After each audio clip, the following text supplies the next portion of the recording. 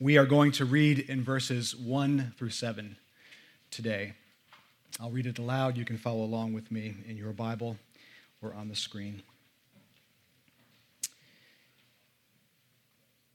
Now, in these days, when the disciples were increasing in number, a complaint by the Hellenists arose against the Hebrews because their widows were being neglected in the daily distribution. And the 12 summoned the full number of the disciples and said, "It is not right that we should give up preaching the word of God to serve tables. Therefore, brothers, pick out from among you 7 men of good repute, full of the Spirit and of wisdom, whom we will appoint to this duty. But we will devote ourselves to prayer and to the ministry of the word." And what they said pleased the whole gathering. And they chose Stephen, a man full of faith and of the Holy Spirit, and Philip, and Prochorus, and Nicanor, and Timon, and Parmenas, and Nicholas, a proselyte of Antioch. These they set before the apostles, and they prayed and laid their hands on them. And the word of God continued to increase, and the number of the disciples multiplied greatly in Jerusalem. And a great many of the priests became obedient to the faith. Join me in prayer. Lord, we turn again to you, the God whose word we just heard. Father, thank you that you have chosen to reveal yourself to us. Thank you that you are a God who speaks, that you are a God who desires to be known. Thank you that in your word you reveal to us your purposes and your plans. Thank you that even in narrative and history, we can see things that you have preserved for us that we are meant to consider today as we endeavor to live as Christians in this world. Thank you that you have thus far been with us in our series on Acts, and we ask for you today to please give us special grace again, Lord, to hear what you have to say to us. Help us to receive with meekness the implanted word which is able to save our souls. Help us to, Lord, as we hear, also to become doers of the word and not hearers only, deceiving ourselves. God, I pray you'd minister to us today by your Spirit. Please give me help as your speaker and all of us as your listeners. Speak, Lord, for your servant is listening. We pray this in Jesus' name, amen. Thank you for being seated.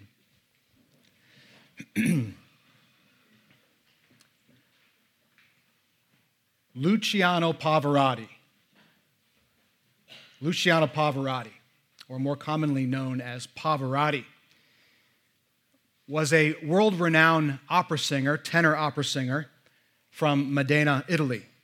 If you don't know opera, you might not know him, but you probably have heard him before.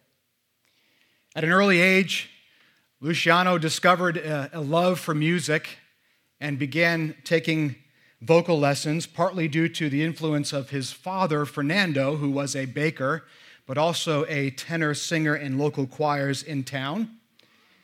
But like any good parent, his mother knew that going into music probably isn't going to pay the bills, and all the musicians in the room will say amen.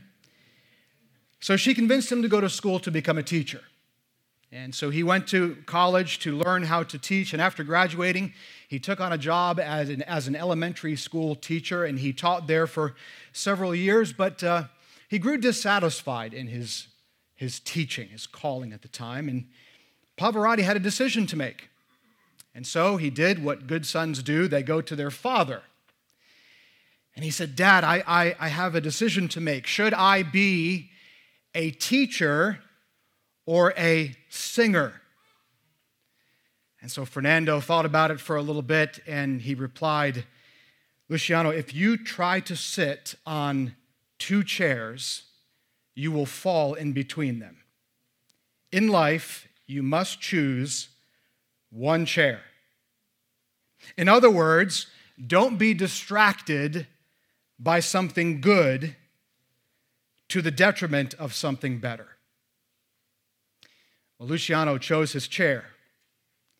And after many difficult years of study and focus and hard work, he became who he is today. And as an older man looking back over his many years of success, he would say, whatever we do, whether it's laying bricks or writing a book, we should give ourselves to it. Choose one chair. And even if opera isn't your thing, you'll be hard-pressed to find a voice like Luciano Pavarotti's. The topic I'd like to bring to your attention this morning is the Undistracted Church. It's also the title of this message, the Undistracted Church, and specifically a church that is undeterred in its mission to make much of Jesus by its worship and its witness. Such a description, the undistracted church, characterized the early church in Jerusalem. We've been seeing that this church is growing by the day. Day by day, the Lord is adding more disciples. And yet, day by day, it seems as though the devil, Satan, the adversary, is at work to try to destroy this work that God is doing, this church that God promised he would build. Satan hates the church. I can't say it more strongly. He hates you. He hates Grace City Church. He hates all the faithful churches in this town. He hates all the churches in the world. But he hates the church. He hates the body of Christ. He hates when the church is faithful in her worship of God, and in particular in her commitment to God's word. And he hates it when she is faithful in her witness to her community. And so as we've seen, Satan has already tried to pull out some of his fiercest weapons in this early church. We saw in chapter 4, he pulled out first the weapon of persecution. And at that time, it was more of an inconvenience when the apostles were arrested. But then that didn't work. And so in chapter 5, he pulled out the weapon of deception. And he put it in Ananias and Sapphira's hearts to try to bring discord and deception into the church. But when that didn't work, that proved to be ineffective. He brought more persecution. This time it wasn't just inconvenient persecution. It was painful persecution. And the 12 apostles experienced that on their backs. But this proved to be still ineffective. In fact, all these weapons simply strengthen the resolve of the church. So in chapter 6, the adversary is trying yet again. Here, with a more subtle tack. I can imagine Uncle Screwtape saying to his nephew Wormwood from the Screwtape letters, "Nephew, is there a way that we can deter the apostles from preaching the word? Is there a way we can worm ourselves in subtly? Can we get them to focus on maybe something good so that their devotion to God's priorities suffers? What can we use?" Well, the church has to pick a chair because there's something good going on here, a need that's good. It's a good need. It's a need that must be fulfilled, let's say it that way. But the apostles have a priority. They have to pick a chair. And Grace City Church, we too have to pick a chair. We must pick a chair. As a growing church, the question for us is, are we devoted to God's priorities? Are we undistracted and undeterred, both corporately and privately, in our mission to make much of Jesus in our worship and in our witness?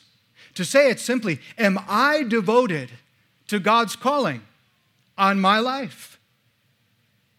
Or do I find myself distracted, even with good things, but that deter me from being faithful where He has me? Am I trying to sit on two chairs and yet falling through both of them? In Acts chapter 6, the early church provides for us a model to help us remain undistracted in our mission to make much of Jesus. Specifically, they had two priorities that kept them undeterred from the devil's distractions. And how fitting is this passage on Deacon Sunday as we install Sean and Brian as our first deacons. But friends, this is not just for them. These lessons, these priorities, these things that the church teaches us, these are for all of us, whether or not we are called to the formal office of deacon or elder. If you're a note taker, by the way, I'll just say this. This is a very practical message. I don't usually say that, but get your notes out because that, especially in the application points, we'll try to give you some practical things, okay? So let's talk about these two priorities. The first is the priority of God's will. The priority of God's will. You recall from our study of Acts thus far, in chapter 4, that one predominant characteristic of a church under the influence of the gospel of grace is that it has all things in common. It is willing to share with anyone in need among its membership. Unprompted, we have seen the members of the church in Jerusalem sell their goods and then give the proceeds of that sale to the general fund for the apostles to distribute where it was needed most. So generosity and brotherly love is the fruit of any community that is filled with the Spirit and is humbled by the self-giving love of our Savior Jesus. But it seems that like any church filled with sinners, this is a church filled with sinners. If I had a mirror, I'd be staring at myself. Every church is filled with sinners. Even the most gospel-centered, Spirit-filled church in history, the Jerusalem church, is tempted sometimes to lose sight of God's calling to love one another. And we see that here. What's going on? What's the situation in the early church? Well, apparently a complaint had been lodged that a certain group of widows was being overlooked in the daily food distribution. We'll talk about that more in just a second. But the care of widows is a concern that is very close to the heart of God. It always has been. We see this all the way back in the Old Testament, in passages like Exodus 22 and Deuteronomy 18, the law that God gave to the Israelites. There's much in there about His love for the widow and the orphan. Paul will later specify in 1 Timothy 5 a plan for widow care in the church at Ephesus. Of course, James tells us in his first chapter how much the widow and orphan is a concern in God's heart. And in the early church, there was a regular practice, apparently, to take a regular distribution or allotment of food and distribute it out to the believing widows in that particular church because, as we've been saying, there was no social welfare system in the first century. And, of course, those who were in the church without family needed help by the church that was around them. And so it was the church's responsibility to care for these widows. Now, of course, at this point, we know the early church is made up mainly of Jews, right? The church is in Jerusalem, the capital of the Jewish world. So it is two segments of Jews that are at the center of this dispute. Luke says in verse 1 that a complaint by the Hellenists arose against the Hebrews because their widows were being neglected in the daily distribution. The Hellenists, or the Grecian Jews, had a beef with the Hebraic Jews. In other words, the Grecian Jews, those were those who were likely raised in a Greek-oriented culture due to their family's dispersion around the Roman Empire. This group probably spoke Greek as their first language, and they were influenced by a Greek culture. Remember, we met Barnabas in chapter 4. He was a Grecian Jew from Cyprus. The Hebraic Jews, that's those that were from Palestine, were immersed in Hebrew culture. They were raised in Hebrew culture and probably spoke Aramaic as their first language. Well, for whatever reason, these two, let's say, cultures in this church started to butt heads. And the Hellenistic Jews saw that their widows were being passed over in the daily distribution by the Hebraic Jews. Luke doesn't tell us why this was happening. We can only speculate, but this led to a complaint. That word in verse 1 for complain means to murmur or to grumble. And if we read between the lines, we can see that this complaint was probably lodged against the apostles because they were the ones in charge of the daily distribution. And friends, in some sense, we can relate with this, can't we? There are different cultures and different backgrounds in every single church. We all have different upbringings, different backgrounds in our religious upbringing, different ethnic backgrounds, and those things shape our worldview, and sometimes those things lead to tension between brothers and sisters. So what we have here is the first recorded complaint of the Christian church, and it's one that needs administrative attention. Now, what's surprising to me, and maybe it's surprising to you too, is that according to the apostles, the neglect of widows in the church is not the biggest issue. They see this complaint as indicative of a more pressing situation and one that must be resolved because the well-being of the entire church and of the mission itself depends on it. How do I know that? Well, let's look at verse 2. The 12 gather the whole church, probably in Solomon's portico again, and they say, it is not right. Literally, that word means appropriate. It's not appropriate that we should give up preaching the word of God to serve tables. So what are the apostles saying? Well, let's understand what they're not saying. They are not saying that the neglect of the Hellenistic widows is no big deal. A big part of the apostles' ministry to the church thus far has been to organize care for those in need. This is a real concern here. This is not a fake concern. This is a real concern. They are also not saying that the ministry of serving tables is an inferior work that they can't lift a finger to do. Jesus showed these men repeatedly what a ministry of interruption looks like.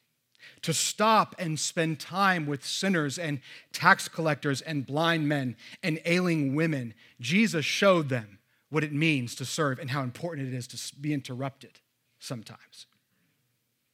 Their response to the complaint is about something deeper than that, something bigger. It's about obedience to Jesus' command that he gave to them to be his witnesses, beginning in Jerusalem. Jesus gave them their chair. This is a matter of priority, aligning with God's will for the sake of the ministry that he's called them to, which is a ministry of the word. And this includes teaching it to the church for its growth and protection, and to the lost for their evangelization. That is their priority. And because their priorities are in the right place, they are able to discern between what is necessary and what is merely expedient or practical. And they will not be distracted from this calling, friends. Too much is at stake. The gospel is at stake. Distraction, no matter how good a distraction, will lead to the gospel stagnation. There's a lesson here that the apostles teach us. When our priorities, that is, the things that we give our attention most to, when our priorities align with God's will for us, we won't be distracted by peripheral concerns. Friends, because these men know they are in God's will, there is no confusion about the specifics of God's work. And so they give their full attention to the vocation that He has called them to. Now that term vocation, not vacation. Just change one letter. Who needs a vacation? Yeah? Okay, yeah. Vocation's a little more boring to talk about, but man, it's everything. Vocation is not something that we typically think a lot about. Oftentimes you hear that term, you think about what a professional ministry or whatever it is. John Piper had to write a book and tell us, brothers, we are not professionals. That term vocation is a historically important word that was really rejuvenated, revived around the time of the Reformation. The word vocation derives from the Latin term, which simply means calling. As Christians, our vocation, our calling is, listen, wherever God calls us to live out our faith for Jesus and in Jesus as an extension of His hands and His feet in the world. Think about 1 Corinthians chapter 7 and verse 17. Only let each person lead the life that the Lord has assigned to him and to which God has called him. To speak of our calling, to speak of God's will, is a biblical idea. And our vocation, primarily, is to love God and our neighbor wherever we are. The apostles teach us here that if we want to stay focused on what matters to God and not be distracted by good things to the detriment of better things, then we must understand this idea, this theology of vocation. This is a subject that, whether we like to talk about it or not, really does fill up a lot of our mental space, a lot of our prayer life. Who in this room is not thinking about what they're supposed to do tomorrow? Who in this room is not planning for the future? Who in this room is not thinking about this summertime or next year or 10 years from now? We all think about these matters. What does God want me to do with myself? Gene Veith is a Lutheran author and professor that's written a lot about Christian vocation. And in his book, The Spirituality of the Cross, he really gives us two really simple questions to help us discern our vocation. First question, where has God placed me now? Second question, how does this position me to serve others?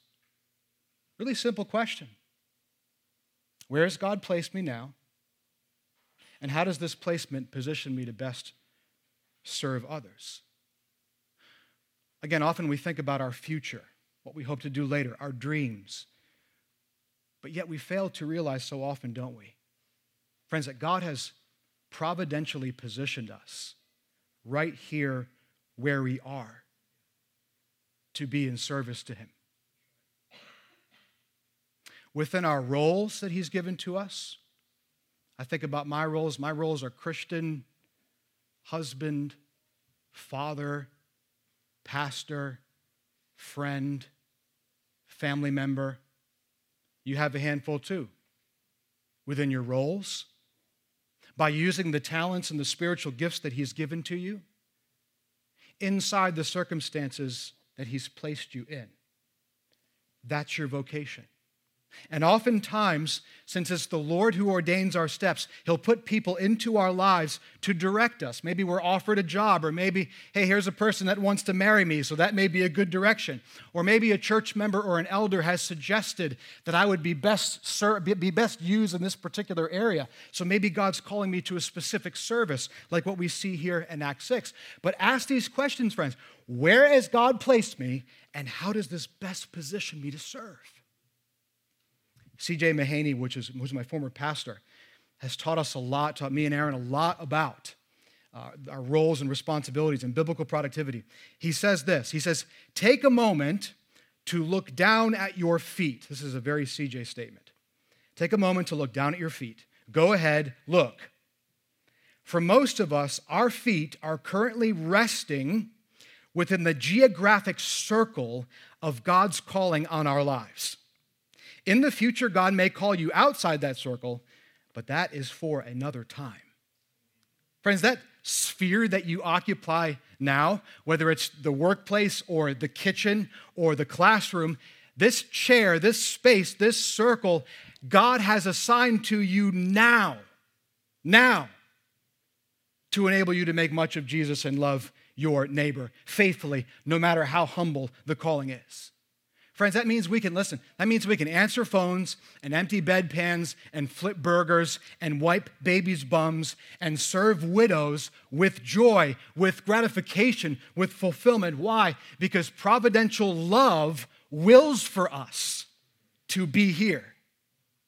And friends, might I just add, if our church should be one of our most fulfilling circles. If your geographic circle is membership in Grace City Church, I want to encourage you to be all in. Whatever you do it with all your might to the glory of God. And if you can't do that, then maybe God has another circle He wants for you to be in. But friends, if we know God's will, there's going to be no confusion about His work. We won't be distracted by good things to the detriment of the better. So priority number one, the apostles knew God's will. Priority number two, the priority of the word. Verse 3, therefore, brothers, pick out from among you 7 men of good repute, full of the Spirit and wisdom, and we will appoint this duty to them. But we will devote ourselves to prayer and the ministry of the word. Notice that the apostles don't stay in their lane, so to speak, to the neglect of genuine need in the church. This is an admin problem that needs to be solved, and so they offer a solution. And so they ask the whole church to survey the membership directory and to select 7 men who are both sensible and spiritual to delegate this task to. These 7 men are the first of what will later become, as Aaron said, the diaconate, the formal office or role of deacon, whose, again, qualifications Paul lists in 1 Timothy 3. Also, the elders are listed there. The word in verse 2 for serve is diakonia. That's where we get the word deacon from, and variations of this word are used throughout the New Testament to describe both men and women who fill this role of servant. The apostles say, listen, choose men that are well respected in the church, who are notably filled with the Spirit and wisdom. Don't just pick warm, willing bodies. You need to be specific. You need to be strategic. He says, choose men that are well respected. Because clearly there's some discord stirring as a result of this situation. So choose men whose advice and opinions will be received by both parties. That's why Paul will later write in 1 Timothy 3 that deacons must be dignified, as Aaron read, not double-tongued, not addicted to much wine, not greedy for dishonest gain. They must hold the mystery of the faith with a clear conscience. Friends, deacons, servants are honest and faithful and godly. The church ought to be able to look to these men for help when its elders are tending to more pressing matters. Secondly, they need to be full of the Spirit and wisdom. Because all work done in the name of Jesus is a spiritual work. And no work of the Spirit will succeed if it is done in the power of the flesh. Deacons are Spirit-filled. They are to walk in the Spirit and by grace exhibit the fruit of the Spirit in their lives and ministries. And friends, this is why we chose Sean and Brian for this early diaconate at Grace City Church. They exhibit this fruit. Not perfectly, but faithfully.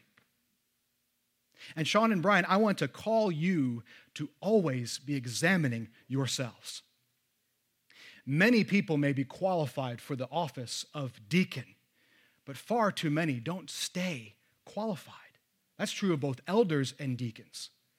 We need help to remain faithful to the Lord. And Grace City Church, now that you know these men by name and they've been commissioned as deacons, pray for them.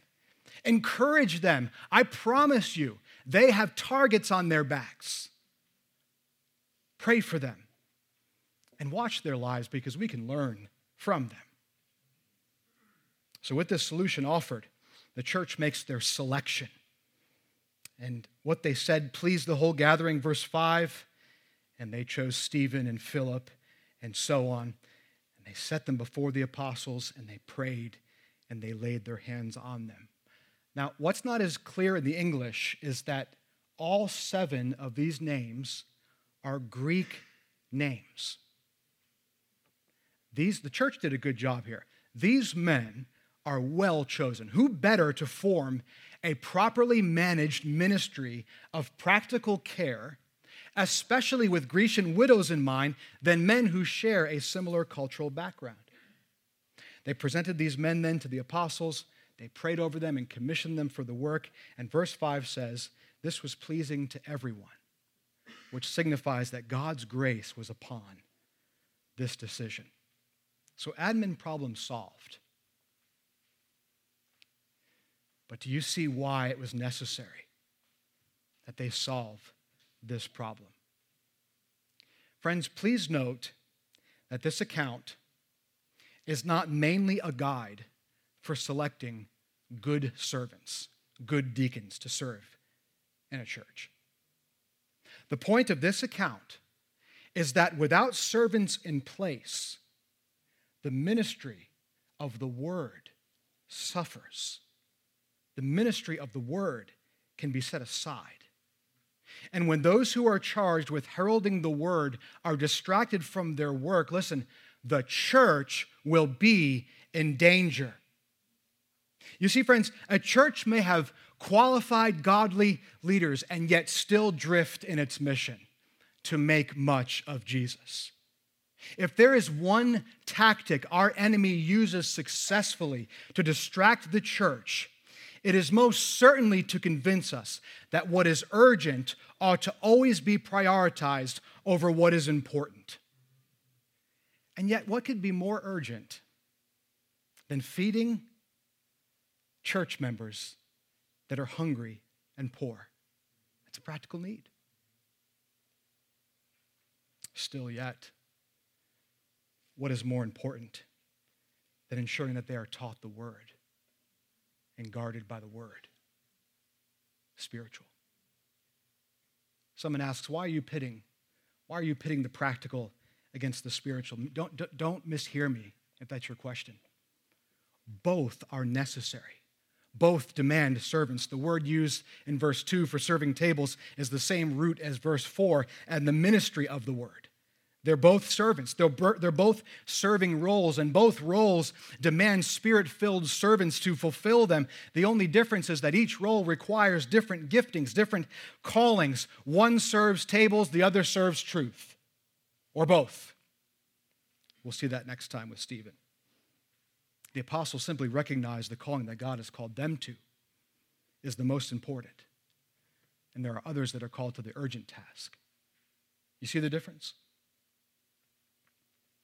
Eric Alexander, a Scottish pastor, writes this: it would be difficult to exaggerate the importance of this brief passage in Acts 6. Its relevance for us is quite simple. It is that among our greatest needs in the contemporary church is a similar reformation and a comparable reassessment of our priorities. The establishment of priorities is always a vital issue, simply because we all suffer from limitations, whether of energy, time, money, or other resources. To fail to establish clear priorities means that we become the servant of whatever pressure group is strongest or most persuasive. Do you see that in your own life? In your own personal life? Sadly, it happens in churches all over the world. I talk to pastors frequently who are pulled aside to do clerical or administrative work. And as a result, the study of the word and prayer for the church suffers. The second lesson the apostles teach us is that the local church must prioritize the ministry of the word if it is to remain undistracted in its mission to make much of Jesus. We must prioritize the word. Why? Because a church is healthy only to the degree that its leaders teach the word to it. A healthy pulpit built on the foundation of the Bible and prayer produces a healthy church. How so? 3 quick reasons. Number 1, because according to Jesus himself, it's the word that sanctifies us. The apostles, John 17:17, the apostles knew that word-saturated, prayer-fueled ministry is the primary means that God changes and protects and feeds his church through. And we know this because over and over again in Acts, everywhere the word is faithfully preached and saturates a community, it grows healthy. Friends, do we want to be healthy?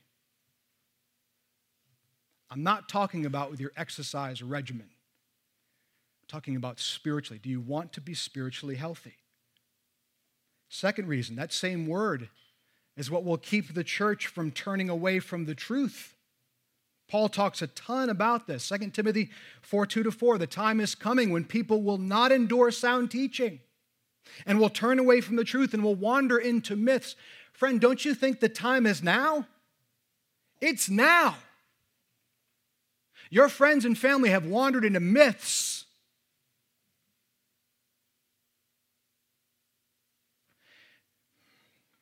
And this isn't true across the board, but it's probably because of the church that they're a part of or not a part of. 3, that same word is the means by which the lost are saved. Paul says to Timothy, it's the sacred scripture that makes one wise for salvation. If Timothy kept a close watch on his life and his teaching, he would save both himself and those who listen to him. 1 Timothy 4:16. This early church understood that the word feeds and guards the church and saves the lost. And because they knew that their ministry could not be effective apart from God's help, they were men of prayer. When you didn't see them preaching on Solomon's portico, they were in the prayer closet. We had a wonderful elders retreat this past week. Thank you for praying for us. Thank you for giving financially so we could do that. And you know what the best part of the week was for me? I could say that for all of us. The best part of our time spent was that we were able to go through every single name in this church and pray for you by name. I say that not to boast, but to tell you that that's what God's called us to. And it fills us with joy when we can do that. Man, that was the best part. Naming every single person and everything God brought to mind. Oh man, to clothe you in prayer, that's our desire. We can't do that when we're distracted. We see the result in verse 7 of this dedication, this undistracted commitment to the will of God and the word of God. And the word continued to increase. And the number of disciples multiplied greatly in Jerusalem. And a great many of the priests became obedient to the faith. This is the first of 6 summary statements in the book of Acts. Each of these statements indicate an advancement in the word or the church or both, and each of them are tied to critical events in the storyline. And through them, what's God doing? God is showing that neither man nor devil can stop the advance of God's kingdom. And what happened? The gospel has filled Jerusalem. Acts 1:8 is beginning to come true. Go into all the world preaching the gospel, beginning in Jerusalem. Next step, next stop, Judea, then Samaria. And before we're done with Acts, the ends of the earth. Don't miss that little footnote there. A large number of priests trusted Christ, probably some priests who were present at the apostles' whipping and beating. What's the point? The point is that God blessed this church's healthy priorities by saving many, even those we would say are difficult to save.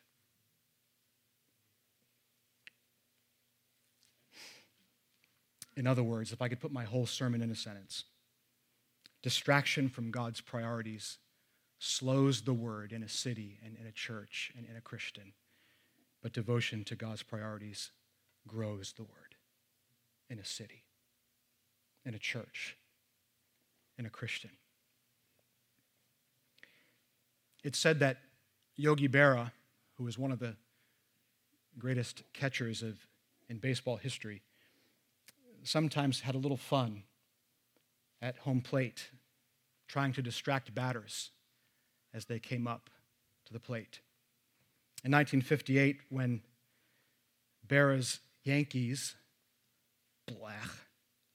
faced the Milwaukee Braves in the World Series, the Braves' power hitter, Hank Aaron, came to the plate. Aaron took his stance, and Berra started his chatter.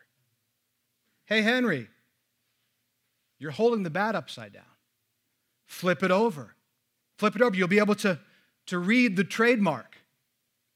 Aaron didn't say anything, but when the next pitch came, hit out into the left field bleachers. Aaron probably strode the bases a little more pompously. I don't know if he did, but he tagged home plate and he looked at Berra in the eye and he said, "I didn't come here to read." Grace City Church, what are we here for? Why are we here? Why has God providentially brought you into this geographical circle of Grace City Church? I do know one reason. I do know that He wants every member of this body to help ensure that the ministry of the word and prayer is prioritized, while also not neglecting the ministry of tables. For this reason, for us to continue making much of Jesus in our worship and our witness, it's so vital, friends, that we recover a proper theology of vocation. Friends, wherever we are now, wherever you are now, this is the chair, this is the circle where God intends for you and me to bring Him the greatest glory. Yes, God may call each of us to another vocation at some point in the future, but unless He makes it abundantly clear, or unless we're in violation of His written word, we must stay seated. We must stay seated. And so I want to end this with my few minutes left with just a few suggestions for how we can pick a chair. The first thing, really easy, is to sign up for the Exploring Grace City class in a couple of weeks. I want to call on you, if you're not already a member, to become a member here. Membership is a privilege that best positions every one of us to serve the Lord with joy. And we call on our members and we give them special tasks of serving because as the representative of this local body, you have been commissioned by God in this chair, in this geographic circle, to make much of Jesus in a way that non-members cannot.